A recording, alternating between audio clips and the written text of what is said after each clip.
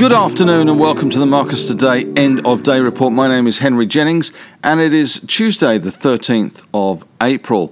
The index in the end, the ASX 200, closing up 3 points, a massive 3 points at 69.77 or 0.04%, in once again a pretty lackluster day, below average volumes yet again. We had a high today of just shy of 7,000, 69.98, and a low of 69.63. The big bank basket steady at 168.19. The All Tech Index up 1.7%, driven higher by good gains today in Afterpay, which was up 3.1%, and Xero at 1.4%.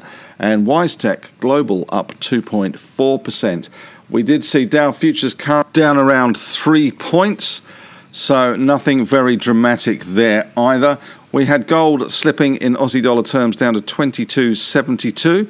10-year yield stronger though today at 1.79%, and the A dollar falling to 76.11. Bitcoin still above 60,000 at $60,661 US, with the Japanese and Chinese markets a little bit mixed today. Japan up 0.2 and China down 0.54% today. Also, interestingly, we saw iron ore futures doing well in Asia, but it didn't really carry forward into the mining sector here. We had BHP down 1%, Fortescue down nearly 1%, and Rio down 1.1%. Banks pretty much mixed today, very much going nowhere with the three. CBA, the standout, up 0.5%, but it was the faller yesterday. CSL down 0.3% today. The big mover and shaker today was Zipco, which came out with some pretty impressive numbers with their quarterly update. The stock rose 17% on the back of those numbers. Q3 revenue 114.4 million, which was up 80% versus a year ago. This was supposed to be a quiet quarter for Zipco, so clearly the market liked that. Did open up around 4% and just catapulted from there. It did drag one or two of the other buy now, pay later stocks higher.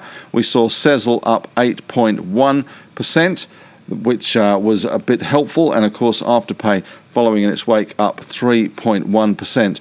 News today as well that Cleanaway unfortunately looks as if it's going to miss out on all the assets that it was looking to buy from Suez, that Australian business, although the stock did rally 6 cents today, up 2.4%, 253 cents, $2.53 the price for Cleanaway. It looks like the consolation prize in that is going to be pretty attractive for Cleanaway. It was really hoping to get its hands on that Suez Australia asset business in totality, but failed, unfortunately. The other news today was Regis Resources. It has signed a conditional agreement to acquire Independence Group's 30% interest in the Tropicana Gold Project for $903 million in cash, and it's raising a $650 million equity raising at $2.70.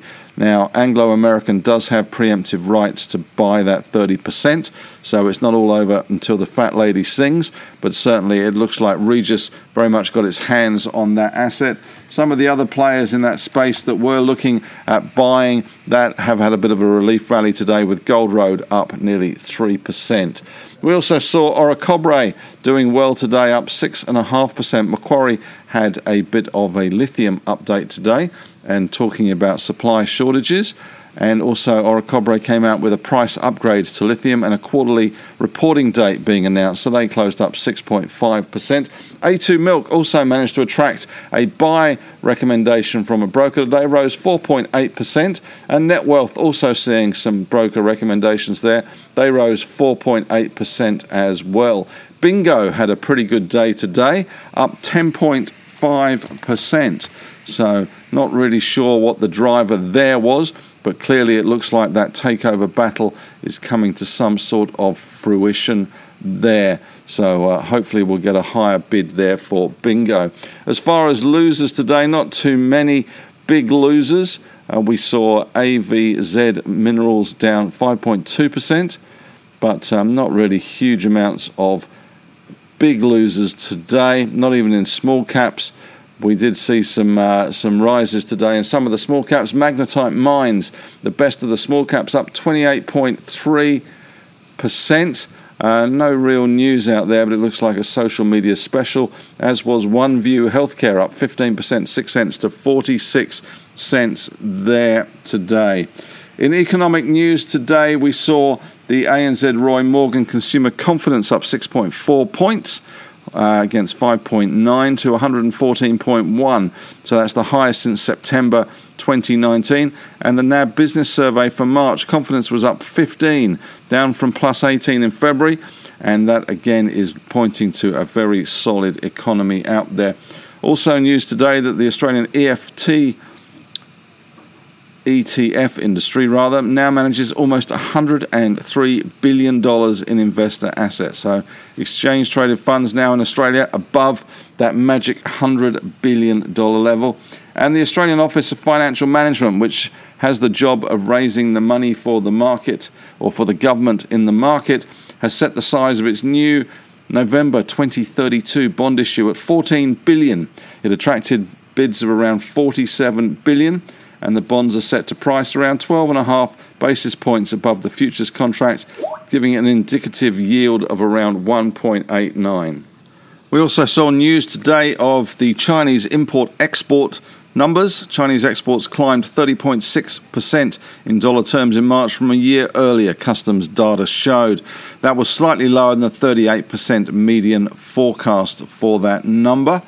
And not much happening in Europe ahead of the opening there. Pretty flat futures markets, very much waiting for the US tonight. We have some good US data with inflation numbers and also those banking results kicking off reporting season. Thanks very much for listening and have a great evening.